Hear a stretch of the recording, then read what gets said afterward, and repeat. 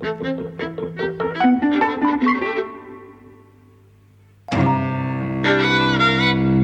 and welcome to Eavesdropping at the Movies. I'm Mike. And I'm Jose. And today we're talking about Transit. Yes. Which is a German film written and directed by Christian Petzold, based on a 1944 novel by Anna Seghers, yes. or Seghers, set in 1942 the novel was, but this is set in the present day. No. Well... No. I mean, that's one of the things we have to discuss, because the film is really set in 1942. I mean, it's when the German occupation, when the Germans occupy. The film begins when the day the Germans occupy Paris, right? So now the whole thing is that the way that it's filmed is filmed as if it isn't a historical film. So everything you're told is historical. What you're shown is more mixed. It's like, they haven't changed the cars, they haven't changed the clothes.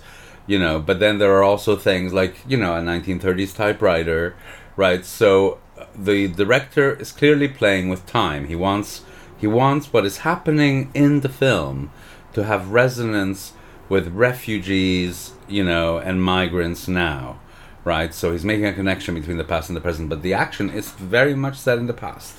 Right, well, I mean, the way the timeline seems to me, there's a very ambiguous opening scene, because all you see, you mainly get close-up shots of these two guys at the bar, yes. which kind of starts the action off. And so I'm thinking, they talk about the Germans having occupied Paris, which is where they are, but the clothes they're wearing seem a little too modern. And then you're hearing ambulances outside, and you see one or two shots of cars going by, and they are modern cars. Yes. And so... you're right, it starts to play on your perceptions. And to be fair though, the way that I took it overall was that when you did see something that was old, an old radio or an old typewriter or an old a lot of the luggage that people use is very large, old, sort of big boxy suitcases. I did, I suppose, take that to mean that this was old stuff that had just lasted to the present day. But I think you're quite right that it is allowing these sort of symbols of different times to mix very fluidly. Everything that you are told, or even that the characters say, is definitely referring to German occupation. Yeah, and it is left vague. Some things are quite explicit, though. Because one of the ways that the film tells its story is it reads or it narrates excerpts of the original book, and there's a narrator as well who so aspects of her book are being read, kind of certain things are being told, so kind of there's this layering of events, but the German occupation is very clear, right? So it's set in Paris. He's asked to deliver some secret papers, to this famous writer. The woman who opens the door basically tells him about, how the German, how she's keeping her hotel open in spite of the German occupation. All of that dialogue is very specific. This is it. The way that they escape Paris, you're meant, it's kind of again meant to refer to that. The waiting around in Marseille, all of that is historical. And in fact, I was very interested to read that the novelist, who's the lady who wrote the book? Anna Seghers. Was in fact, waiting around Marseille, waiting for her transit papers with Walter Benjamin, the author, right? And, there's all these things about crossing the Pyrenees and, getting across the Pyrenees and escaping that way, which is, of course, what Benjamin died, only to die, I think he committed suicide. So the thing you say about the narration in the film, the voiceover narration, being actual excerpts of Seghers' book, is that, I didn't know if is that actually the case? Well, it is, though I'm not sure if it's always word perfect. I'm not sure if there are times when the words are from the novel and other times when they're not. That some of the words are from the novel is definitely true. Is definitely true. Okay, that's interesting. Right, now the question is kind of, is that all the voiceover you hear, excerpts from the novel, or is there also something else? Sure. But I mean, kind of, let's backtrack a little bit, because I think it's an amazing movie, and I was deeply moved And also, there were moments that I was on the edge of my seat, like, when he's talking to Marie, and you say, well, why don't you just say what you're doing, right? Like, yeah, and can we quickly say what it's about? Yeah. Before we get into sort of deep territory, so let's kind of skip over the question of exactly when it's set, and it mixes elements of time periods, and it's about this guy. What's his name? Georg, played by Franz Rogowski, who we've actually seen once before in Happy End, the Haneke film. He is. You find out a little bit later, a radio and TV technician. He's just a guy, right? Who's German, living in Paris, and there is obviously... And a Jew. Well, is it clear that he's a Jew? Or does he Anybody who's on the run there is a Jew. Well, okay, well, that's certainly not made explicit, but that may well be the case. There was a question in my mind certainly about that. There is this fascist occupation of Germans in Paris, and it's making its way through France. He's given this a couple of letters by a journalist who he knows, who I think he owes money to anyway, to give to this writer, this famous writer called Weidel.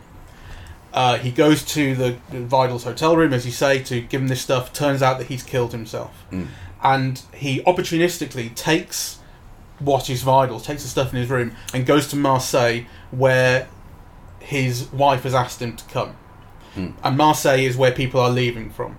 Okay, let me backtrack now, and continue on from what you say, because it's important, I think.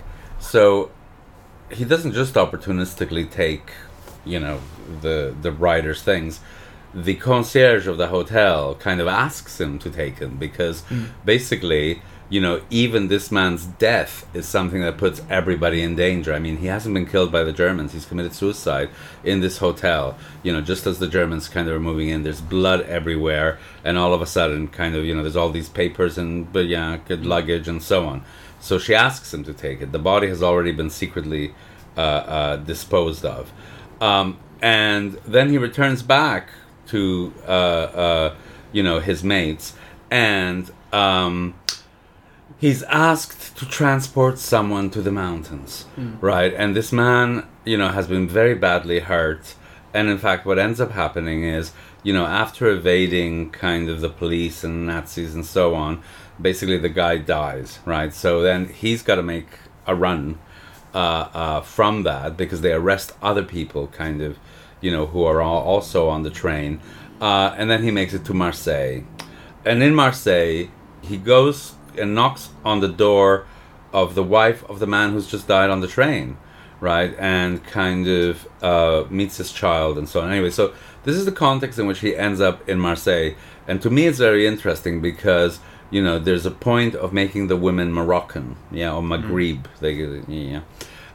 So all of these issues of people without papers, people in transit, people in danger, people on the run, kind of what exclusionary political policies lead to. They're being kind of, you're being specifically asked to make a connection between, Jews in 1942 or whatever it was, or 41 or 40, right? And every so often the film will tell you, they're being cleansed in Lyon, or Avignon is being cleansed, or it's approaching here, like they're only a day away, then we're going to be cleansed, right? So, so you're being asked to make an explicit kind of connection between that and the contemporary world. What's happening now, with people trying to sneak in borders in the US, or people waiting in ports like, Calais to kind of arrive in the UK, And actually, the film for me, if you make that connection, which I think the film explicitly asks you to do over and over again, then it becomes kind of this deeply moral and ethical and challenging film, because it's really asking you to say, well, what are you doing, right? Because we all have this thing of, when this was happening with the Jews, why didn't people do anything, right? Like, I would have done it or whatever. And actually, kind of the film asks you, well, what are you doing about what's happening now? Yes, because these situations that the film is showing, they're happening everywhere now, right? It isn't just something kind of relegated to the past. Yeah, but I think what's kind of striking about the film is that it's set in quote unquote Western country, Yes. and you kind of don't imagine that happening in Western countries since the war, basically. That's right, but that's the point. It's happening right now. I mean, it's maybe not happening, if you're a Frenchman, but it is happening if you're a Syrian trying to move south, trying to get away from a war zone, or kind of various Middle Eastern and North African peoples just kind of trying to escape, some situation where they will die if they remain. Right, that's very current, really. But it's funny because remember when we talked about Casablanca way back when, start of the year, I think, and you were saying I think we were talking about if you made this film today, sort of, and you suggested, well, the way you would the story you would tell today is about people in the Middle East, people in North Africa, people in places where this is happening. People from the Middle East were waiting in Calais to get passage, right, or to hide underneath a truck instead of like a moving train, or actually I think this is what this film does. But then the thing is this, although it places some priority on people of colour and people from those ethnic backgrounds, it still tells it's set in a slightly fantastical world, being that it says this is happening in modern France. This is and to white people, and and with an occupation. That's where it kind of, I think, is unusual, and that's where it's kind of striking. Well, okay, so let's get this clear, because I think for me the film is not set in a modern time. It is set under the occupation, but what the film is telling you is also the occupation is now. It's a different kind of occupation. Right, but kind of people are facing these problems now. They're in this type of danger now. There are people kind of trying to get papers now. There are people kind of, being sent back to camps now. Right, so But I think there's a metaphor. Like the thing is, there is not an occupation of France going on right now. No, but there is in the film. That's why. Right, but that's my point. That's where it is. It is taking this kind of taking a kind of sort of metaphorical leap or kind of imaginative leap to emphasise the points that it's making. It's doing so through metaphor. It's not doing so as if to say this is exactly happening now. That's where fair enough. Do you see what I mean? Like when I said earlier that it's striking that this is sort of happening in a Western country. It's happening in a country which has symbols of Westernness and to Western people, and that's what is kind of that's what is. So that's like say when you said if you were to make Casablanca today, you'd like to make it about this place where it is actually happening. That's the difference here. It's not actually happening in the way it is in the film here. No, but the film makes so many allusions. Yeah. So for example, there's this thing about the ships that they hope to get to America with, the Montreal, right? And they have this huge cruise ship, which is like, what was it? Something Doria, the one that crashed in Italy. The Costa Concordia. The Costa Concordia. The film makes kind of explicit references to kind of contemporary situations. One of them is the way that they pictorialize the ship that is meant to take them to America, which is the Montreal. And kind of visually it's so similar to the Costa Concordia that kind of crashed on the shores of Italy, and how all of that was handled and what a scandal that was. And in fact, that illusion is doubled because the Montreal is also meant to have hit a mine and everyone in it kind of, there are no survivors. No survivors. So this mingling of the present, of the past, of the referencing of the past to the present, right? It's such an interesting thing that the film does. And, maybe we're giving a wrong impression because the film is about all of that, but at the center of it is also, kind of all these things about kind of love and belonging and different types of love and, the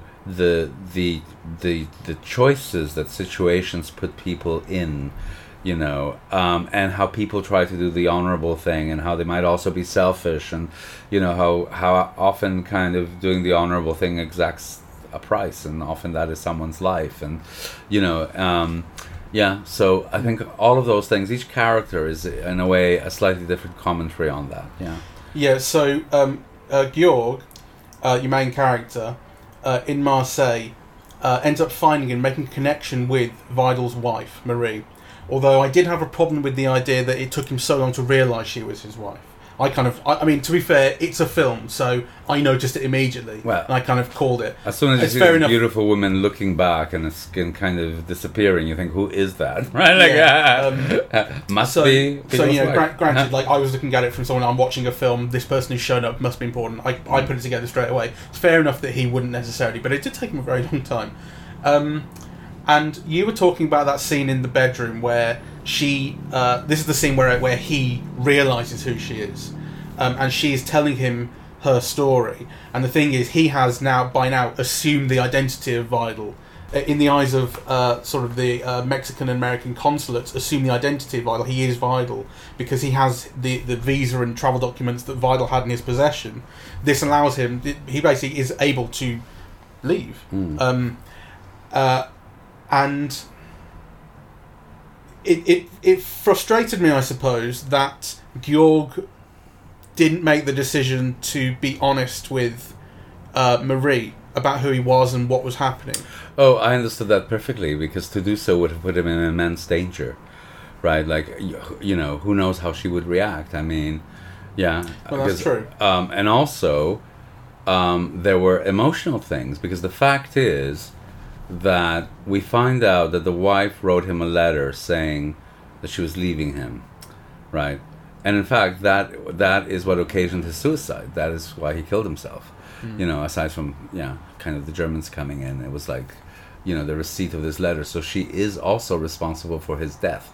So, you know, to both reveal his identity that would put him in great danger, potentially, whilst also kind of, you know, so those are the choices of what do you reveal and how do you reveal it and when, Like, it's not, I mean, this is a film that ethically complicates all those issues. Oh, certainly. In a way that I think is very interesting.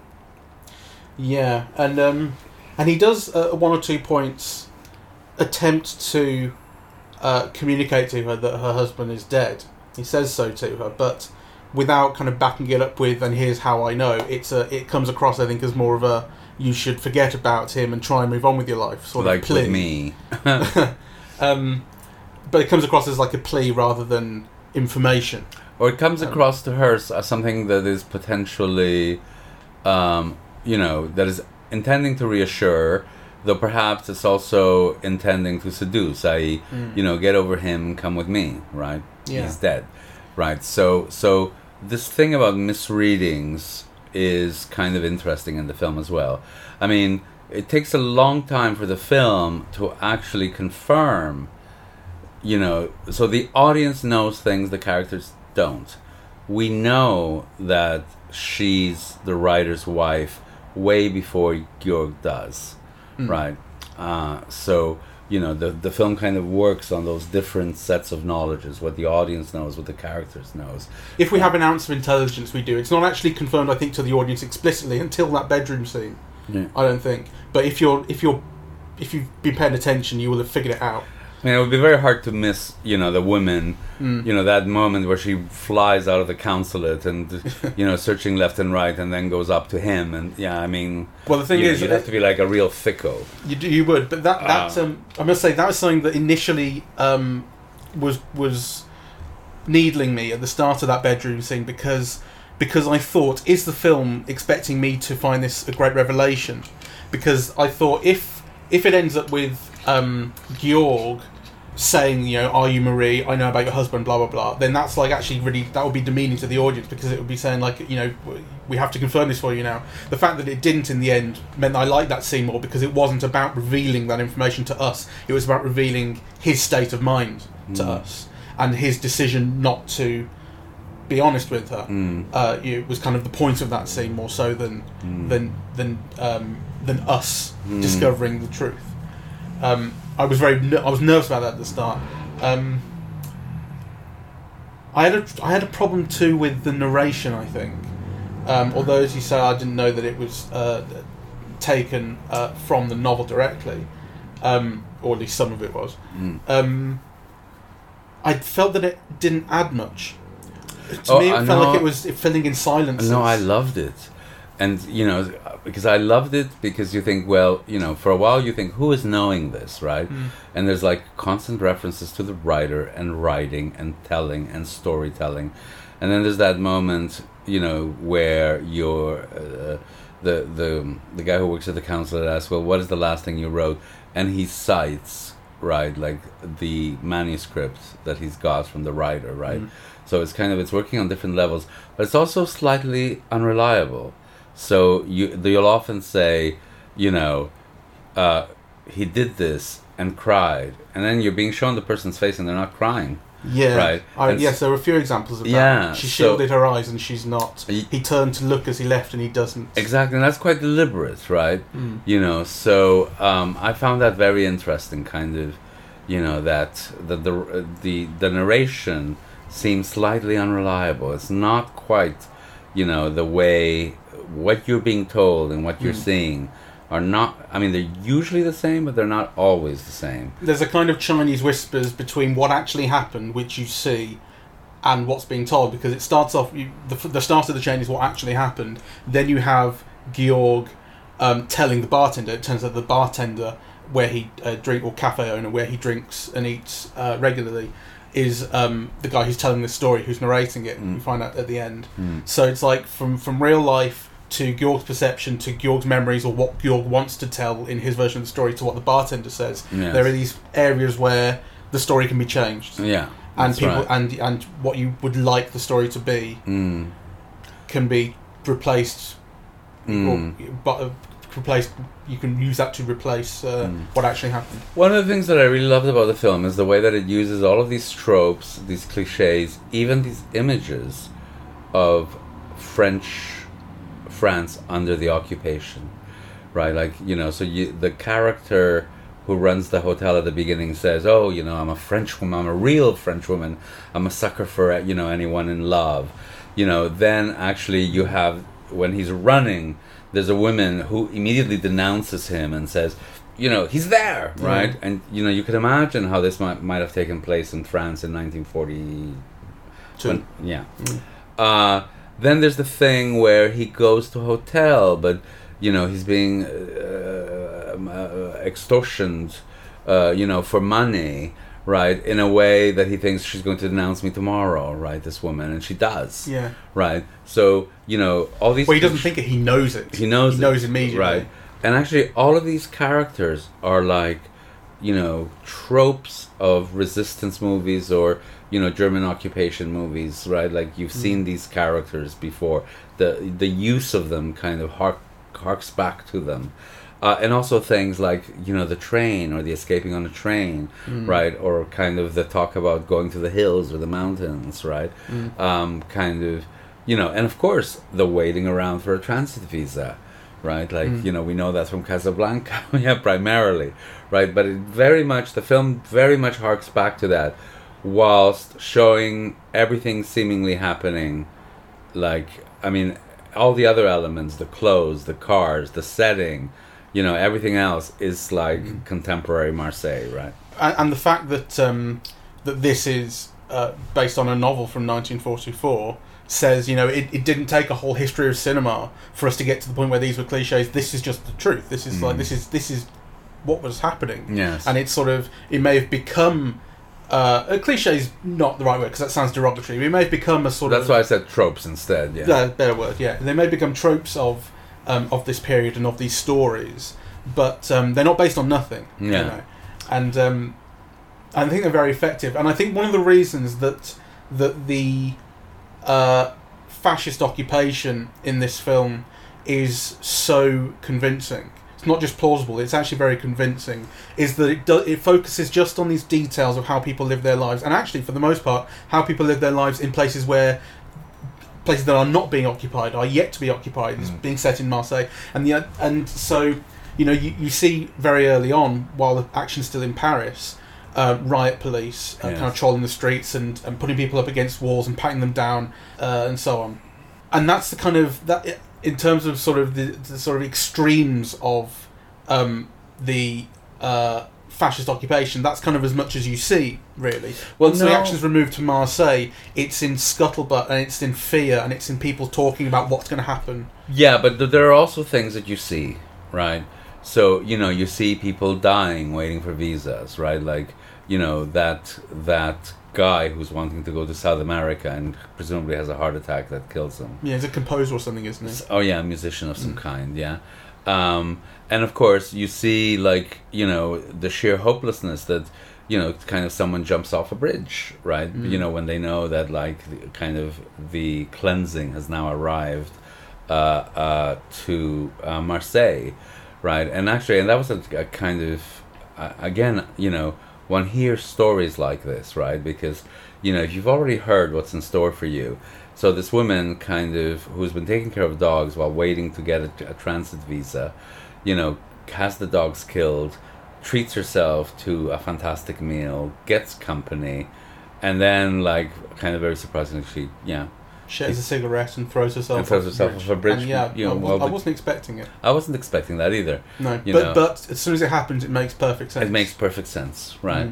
So actually, there are all those moments of violence or intimations of violence. There's kind of, you know, this sense of danger, you know. But I think that does speak to what I'm saying about that being kind of separate from the direct occupation, which is still happening elsewhere. It speaks to this is what people's fears are, and this is what people's behaviour is when they know it's coming. I think it speaks to both then and now, right? So, you know, when the woman has to go away to live clandestinely with Driss, with the boy, right, and then he knocks on the door, and the door opens, and there are like 25 people living in one room. That's recognizable, you know. So I think, you know, that's the beauty of this film, that it's kind of, you know, it's putting the past in play with the present, and it's making you kind of, it's drawing your attention to the present, kind of, you know, into the situation of fascism in Europe, which kind of seems to be spreading, right? At one or 2 points, I thought, you know, you could have done this better by setting it in post-Brexit Britain. Like, there are things that wouldn't have seemed out of place in what we kind of imagine. Well, my God, you know, kind of, you know? Yes, Windrush and all those things. I mean, certainly it kind of... I don't mean that to sound glib, I really mean it, like, well, you know, okay, fascists walking down the street, maybe not, but in terms of the, you know, people lining up at consulates and offices trying to get what they need done, I mean, that's already happening. And people being kicked out, and, you know, and people kind of, you know, having their rights removed. You know, I mean, you know, we are now, September the 15th, you know, and I personally kind of, you know, don't know what my legal situation and, you know, in this country is going to be on October 31st after living here for 27 years, you know. So, I mean, to me, these things do not seem far-fetched at all, and they certainly do not seem exaggerated, right? So, and people say, oh, it'll never happen here, you know. But then, like, Priti Patel says, well, you know, on the 31st of October, bye-bye, you know, like, everything changes. You know, then, of course, she's told off, you know, legally for saying that because it's outrageous, and then she's got to backtrack it. But, you know, if you're one of those 3 million people, kind of, you know, who are EC citizens, and now you don't know what's going to happen, you know, those comments from a government minister are, like, really terrorizing. Right, you know, because it puts in place some of the situations that you see here, you know. But nonetheless, you know, so let me not, you know, because the fact is that, you know, I am here legally, you know, but there are kind of lots of other people rendered stateless for many reasons, you know, that kind of are in exactly the situation that is described in this film. Yeah, now, and that is kind of beyond Brexit. It has to, you know, it's more like geopolitical, like, you know, kind of. I mean, what happens if your country's a war, right? Like, where do you go or where do you flee, right? And what happens when there's, like, ethnic cleansing, you know, the way that we saw in, like, you know, the former Yugoslavia. Like, you know, like if you're on the wrong side, yeah, like if you're a Muslim living in a, you know, in a Christian area or a Christian living in a Muslim area, and, you know, kind of there's ethnic cleansing as a government policy. Where can you go to, right? Like, or if you're rendered stateless by your own government, yeah, which often happens, right? Look at what's happening in the United States, right? Like, so these things are very live, yeah, and the film kind of beautifully dramatizes them gives them emotional resonance, and kind of complicates them. It doesn't, so if yesterday I was saying, how it has a simple, stupid conception of what it is to be human and what the world is like, this actually has, a kind of a complex understanding of that, and actually a more generous view of looking at it. You can understand why people might make decisions that do not, seem admirable initially, right? And you see people struggling with their conscience and with their self-interest, and and giving up their self-interest, right, for other people. It's a film it's a film of misplaced love, right? So basically, this is a film in which the young boy forms an attachment with Georg, who also has an attachment for him, but is going to leave him. Right, and this doctor is going to leave Marie even though he loves her, but then he can't, right? And Marie has been waiting for her husband, who she thinks is alive, and has refused to take a ship that will make her safe because she's waiting for him, right? And so you get kind of and is it Richard the doctor? Yes. And Georg are both in love with Marie. Kind of, you feel that you feel that Marie has an attachment to the husband, right? And then also a different kind of attachment or a tenderness for these two different men, right? Things are just like not clear cut. If you love this person, how can you not love another, right? And the question of the situation and context and comfort and need all play out as kind of part of this dynamic in a way that I think is really beautiful. I mean, I was very touched. The film has been described, it's on the poster, it's a quote from IndieWire, as Casablanca as written by Kafka. And it's something that was on my mind through the film. It is quite glib. The Casablanca connection, I think, is absolutely apt, as we've both been saying. The idea, the kind of removing the action to this port people pass through and all this kind of thing, and there's all this concentration on visas and travel documents and so on and so forth, and then there's this sort of love triangle. Well, it's more than a triangle. It's, as you say, it's love in all different directions, but never the right direction. The Kafka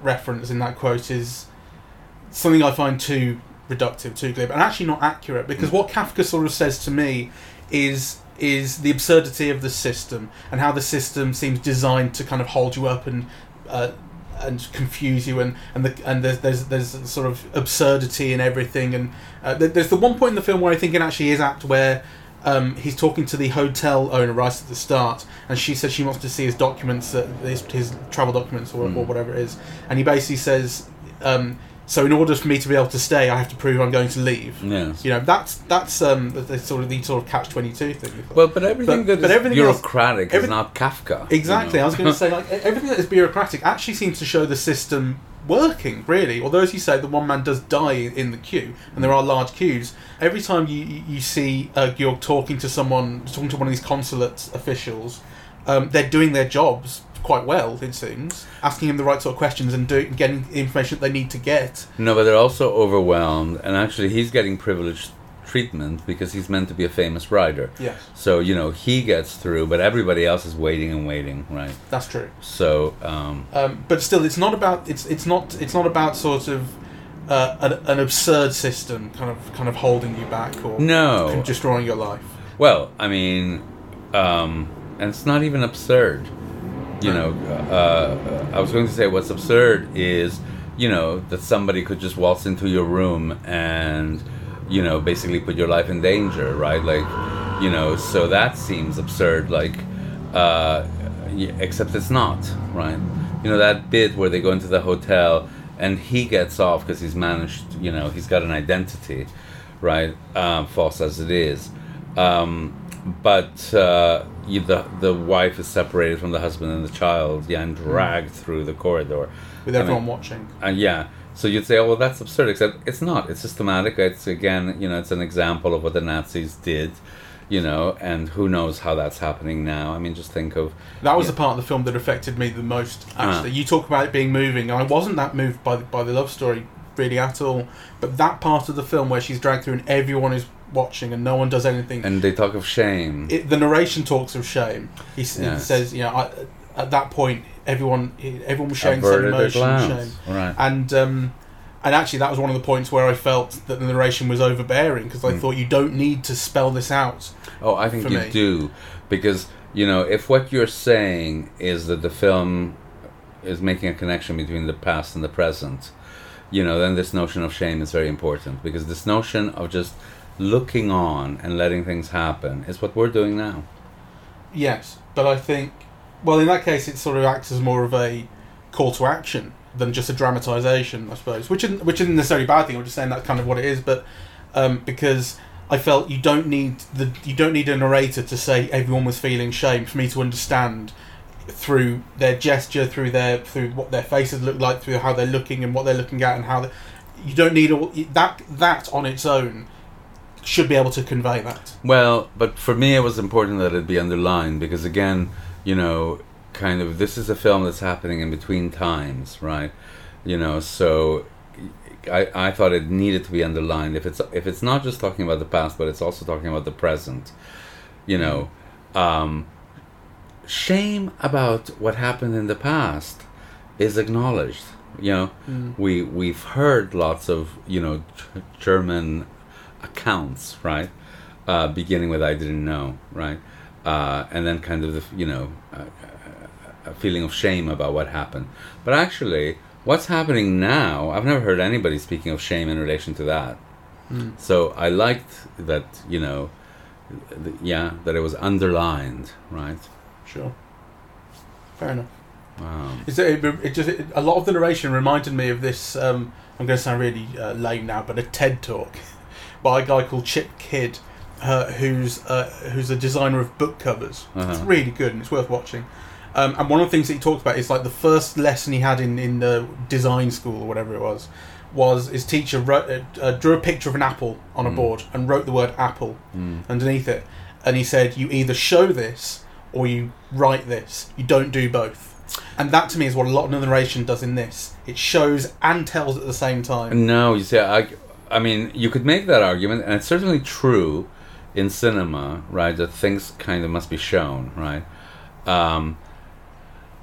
But I think this is doing kind of stuff that's more interesting, and because again, we're saying the narration is unreliable. Like sometimes it's saying something that it's not showing you, or that it's showing you something else. So it has to be boringly reliable for the unreliable stuff to be interesting.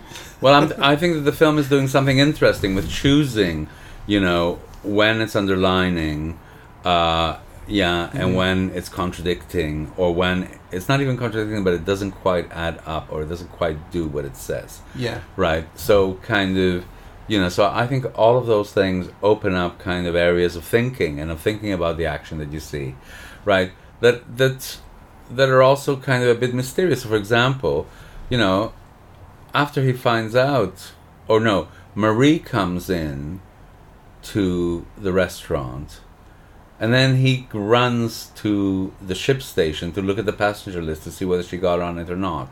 Was it his imagination? Was it a vision? Was it a dream? Right? Like, it turns out that, you know, she was ostensibly there and sang, but was she, you know?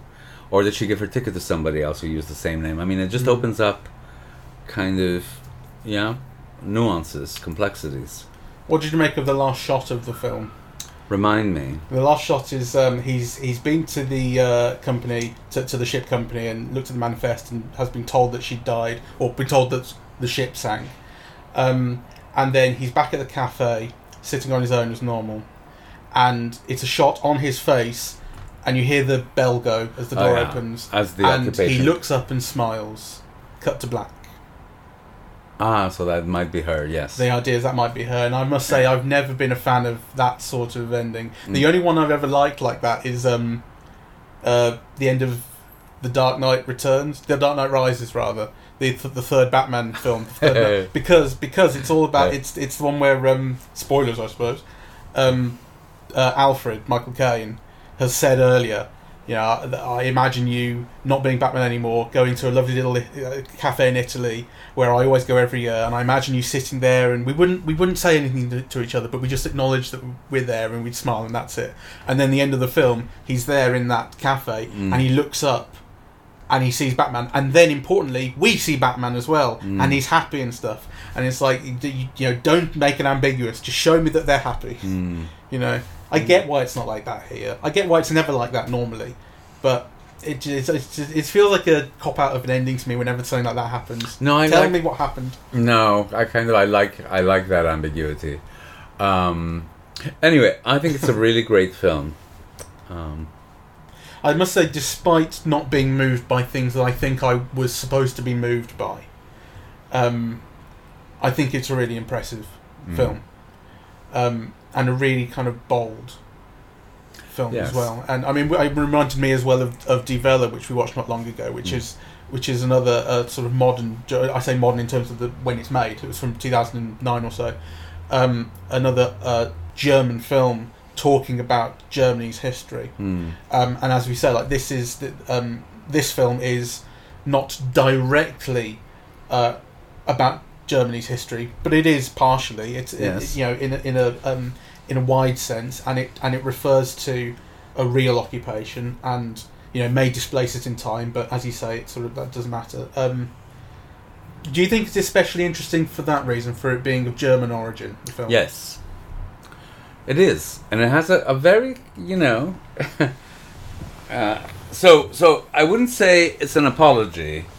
But, you know, basically the things that happen in Germany, or that Germany caused, in the, you know, from the 30s, you know, until the end of the war, right? It's something that Germany has been held responsible for, made to pay for, born kind of questions of responsibility and shame, as well the country should, right? But the thing is, it's happening everywhere else now, right? Yeah, and actually kind of people, or very few people, are resisting or talking about it in the same way, right? It's okay if, you know, the people kind of seeking refuge are African or Middle Eastern. Yeah, it's not the same. Yeah, actually, you know, in many ways it is exactly the same. Yeah, kind of people are being hounded out for the same reasons, right? You know, so I think that a German is saying that is important, yes.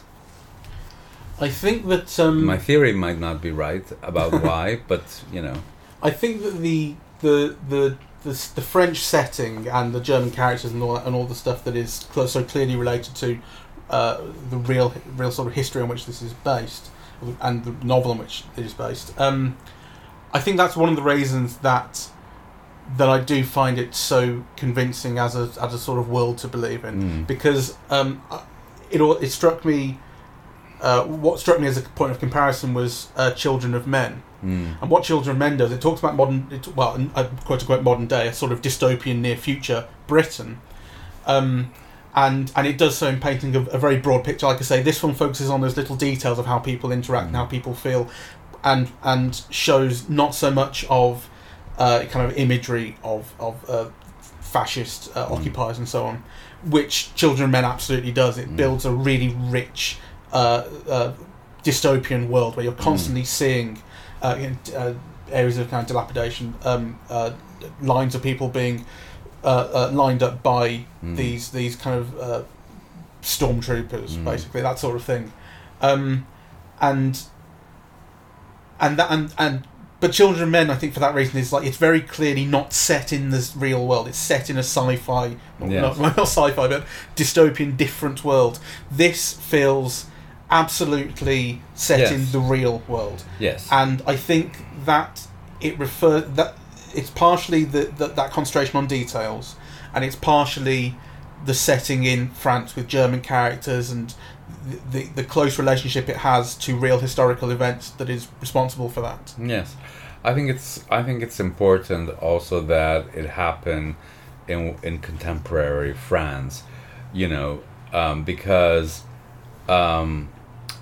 the narrative moving from the past to the present, you know, so ostensibly France is not under occupation. And for France, metaphorically, read any rich Western country, kind of nobody's under an occupation, right? But these things, the things that you're being shown, are happening everywhere, and they're happening in countries that are not like, fascist dictatorships, right? Do you think then that the film actually suffers from not being more directly about that? No, I think it makes it richer, because it offers complexities, and it asks the audience to think about it. And I'm sure that everyone will have a slightly different interpretation of what those things signify.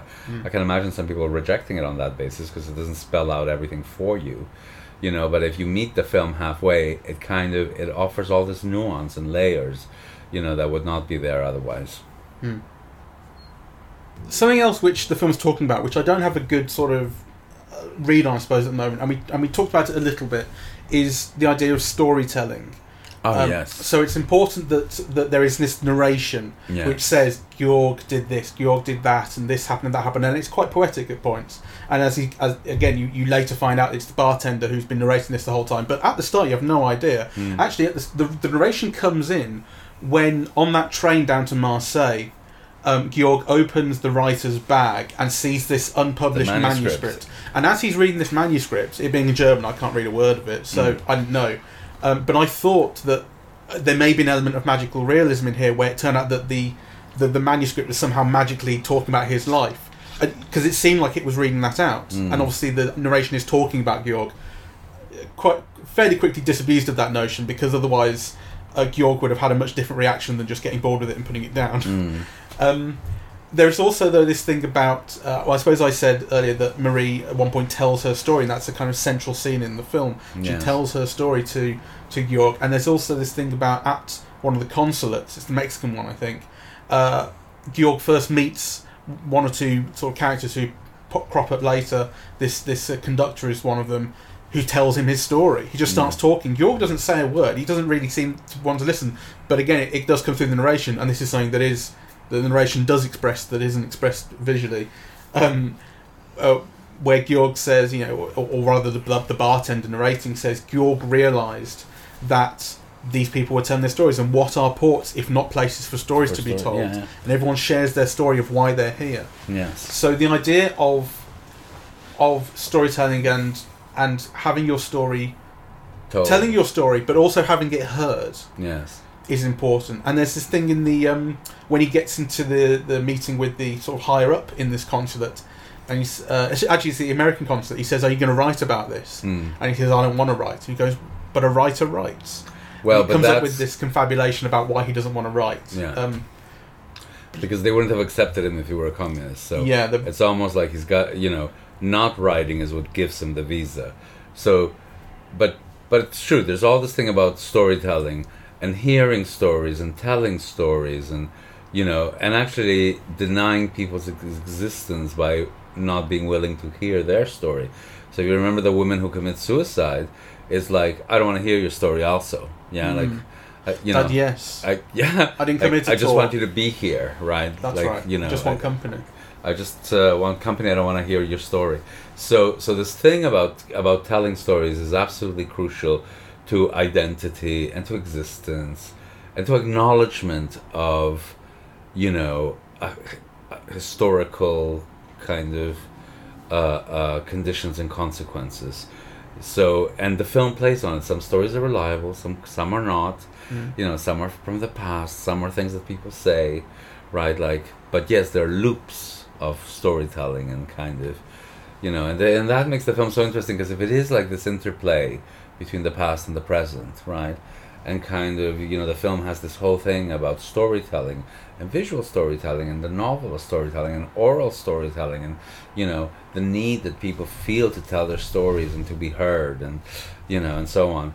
It makes for a really kind of rich and interesting kind of intervention that I think is both political and poetic, right? Like, this film is saying something about our times, and yeah. There's also an idea in it, particularly thinking about that American consulate official, in that storytelling can be dangerous, powerful. Yes, that's right. You know, the idea that, as you say, that they're worried that he's a communist. He has this. The writer, this is who he's taking the identity of, has this communist past, and Georg is very quick to sort of deny it and say anything he can to convince this guy that he's not a communist and not a threat. And one of the things that he says is, "I don't want to write about this. I have no intention of writing about this." And he has to come up with this idea why. And actually, in doing so, he kind of writes. I mean, the story that he tells me about when I was at school, we used to have to write essays on what was our summer like, what was our Christmas like, my best day of my summer. I got sick of it. I'm not going to write another essay. That is a kind of act of writing, and it's actually a really brilliant lie. It is an act of writing, though. One of the interesting things about this film as well is that the central character, Georg, is the one that you almost know less about than anyone. He's a cipher. He's someone to read things onto, you know, or to comment on other people's things. But, like, you know, you don't know where he's from. You don't know what he's doing in Paris. You know, you don't know where he's going to. So you're told, yes, this guy's his friend, but how did he get in this mess? Where has he come from? What are they doing in Paris? Where does he want to go? Right? Like, you know. So the only thing that kind of you know is that he develops feelings both for the child, right, and for the woman. Yeah. And you know things that happen to him or that he does. But actually he's a bit of a cipher. Yeah. And I think it's a real credit to the film that I didn't question that until now. Okay. So, actually, to credit to, more specifically, his characterization and the performance and the way his character is built and what he does, being like, that is what's interesting, and never really questioning where it's from or anything. Like, it's not. Maybe it's a question that you might ask, but it's not a problem. You don't feel like the film is lacking for not explaining who he is. I think it's deliberate, right? And I think it adds a layer of richness, really. Yeah, but you agree that it is... Yes, absolutely. Kind of, it's almost like you know less about him than any of the other main characters. You know? The doctor... Yeah, who's got a contract in Mexico where he's really needed, you know, and he's in love with this woman, and he's already delayed the trip, and you know, you have both a sense of, like, kind of, you know, where he's from, where he's going to, like, kind of what he feels, whereas with Georg, it's like he's the protagonist, but actually you know less about him. You know less about him than you know about Marie. Right, like, you know... And there are definitely art films... I mean, I'm just racking my brain to think of them now, but there are definitely examples of sort of art films where you have your main character who doesn't talk very much, doesn't do very much, and really is a very deliberate sort of blank surface. But it always... In those films, I wish I could think of one right now, but in those films, it always comes across as so stilted that that's happening. And it doesn't here. You are given enough to understand just his state of mind. Yes. And what he cares about, and sort of where he's going. But there is a sense of sort of pieces on a chessboard being moved around, but to no great effect in kind of what happens. Certainly, once he actually moves to Marseille, kind of affections are generated between people, and then that kind of informs why a visa might be given to someone, or a transport document might be given to someone, and you have these kind of ideas of plans that are tentatively being put in place on which boat will travel on, where we'll travel to, who I'll travel with. Yes. But that's constantly changing, and when it changes and changes back, it's never to any kind of great effect. There is this sense of sort of just, as I said, like pieces being moved around a chessboard, but no also piece being taken. It's a little bit more than that in the sense that you're also very quickly told or made conscious of the time is running out, right? You know, so if they don't get this boat, there will not be another boat. That, you know, the Germans are approaching. They've already done Paris and Lyon and Avignon, and, you know, kind of, there might be no more boats leaving, right? So the sense, it's not quite a deadline, but you get a sense of the urgency of acting quickly, of time running out, right? Which is done very subtly, because, you know, like, it's not as like some classic American film where you're given a deadline and you're constantly reminded of it, and you know, But actually here It's not how Hitchcock would have done it. Exactly. But it's a weight that overhangs these characters, that time is running out for them, right? Which is Although you'd think they would act a little bit more urgently. They do seem to still be a little bit lackadaisical sometimes. No, but what can you do? I mean, this is not an action movie. I mean, what would you do in real life? They wait around kind of consulates and, and then try to get kind of tickets and, look into the black market. And, those are the things that actually you see them doing. And they're all dreary and boring and dull and, but they lead to suicide. I'd say the one character I wanted to know more about is Driss's mother. Ah, yes. I feel like I wanted to know more about her. You are given sort of enough to understand vaguely why she is where she is. And I think it's interesting, it's very deliberate that when Georg goes back to her apartment and discovers that she's moved, what he discovers there is about 25 either North African or Middle Eastern or both people. Like there seem to be a number of families. They look like Moroccan staying as well. in the same place. Yeah. And I think that's important. Like this, you kind of get the sense that this is a place where people of that ethnic background or those ethnic backgrounds are welcome. Well, I don't know, because I think for me the casting of that mother is so significant because had you cast her as a blonde, the film would have had a different resonance. I mean, I think one of the things that the film is trying to do is kind of make it resonate in the present, right? And so to have, that skin color, right, and the reference to being North African in this film is one of the things that again kind of links it to the present, because like a person like that, unless she was a Roma, wouldn't have been in danger in Marseille in 1942, right? So but that person without papers would be in danger now, right? So I think kind of that's one of the film is very clever in kind of how do you go about making these connections. And it struck me as well, and I don't have a good read on this at all, that she is deaf and mute. Yes. And her son translates for her. You don't actually know this at the start. Georg says something to her, and it's only when she looks at her son to translate what he's just said you realise that that she can't hear. And the film moves fairly fluidly between French and German. The Germans speak to each other, and then they speak to French characters in French, and that's very, very fluid. And then for these couple of scenes with the mother, it moves into sign language. Yes. And there is this focus on when he's explaining to her why Driss has let him in to the apartment because she wasn't there at the time, and sort of explaining what he does and who he is and that sort of thing. You have to take the time to say it and then wait for it to be translated and then say it back. And then she asked him to sing this song that he'd been singing to Driss. Yes, and he sings it. She wants to watch him sing. Yes. And actually that moment stumped me, because that is a moment where you are given information about his past, right? It's a song that his mother sang to him.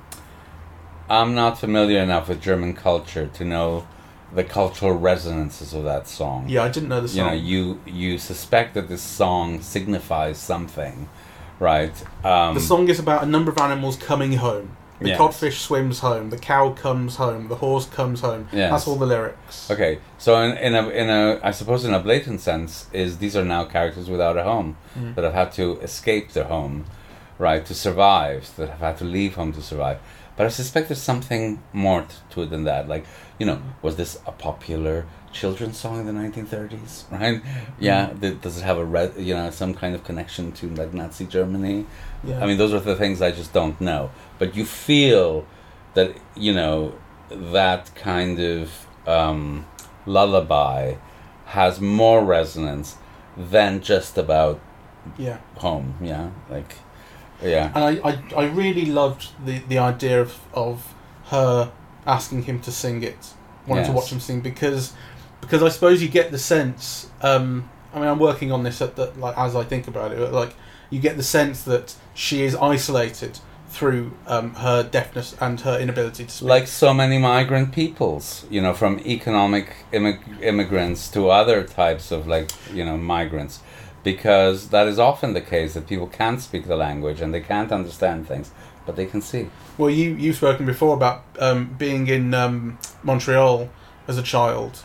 Yes. You would have to speak on behalf of your parents. That's right. They didn't speak the language, so you often have children translating for their parents. From everything, from putting a phone in or, And that's absolutely what's happening here, except she's even more isolated because it's not like she can speak to other North Africans, wherever it is exactly that she's from. She can only speak through her son. Yes. And all of the love story stuff between all that cast of characters is about, in a very broad sense, connection. I suppose every film really, in some sense, is about connection. Yes. But this is about connection. She can't hear a word he's saying, but in watching him sing to her, she's able to kind of reach outside for a type of connection with someone else. He's doing it for her, speaking to her, and that kind of transcends her disability. And actually, I found that quite moving. That was very moving, actually. Food for thought. Yes. Well, I highly recommend that people see it. Yeah, so do I. And actually, again, just to say, we saw it at the MAC at the Midlands Arts Centre with their wonderful projection system, which always helps. So, do see it if you get the chance. And we are eavesdropping at the movies, and we are on YouTube, SoundCloud, and iTunes, or Apple Podcasts, whatever it's called. I don't have an iPhone, so I don't know. Right. iTunes? iTunes, something like that. I have an iPhone. On social media, we're on Facebook and Twitter, at Eavesdrop Movies is the handle, and the website is eavesdroppingatthemovies.com. Right, thank you very much for listening. Auf Wiedersehen. All right, goodbye.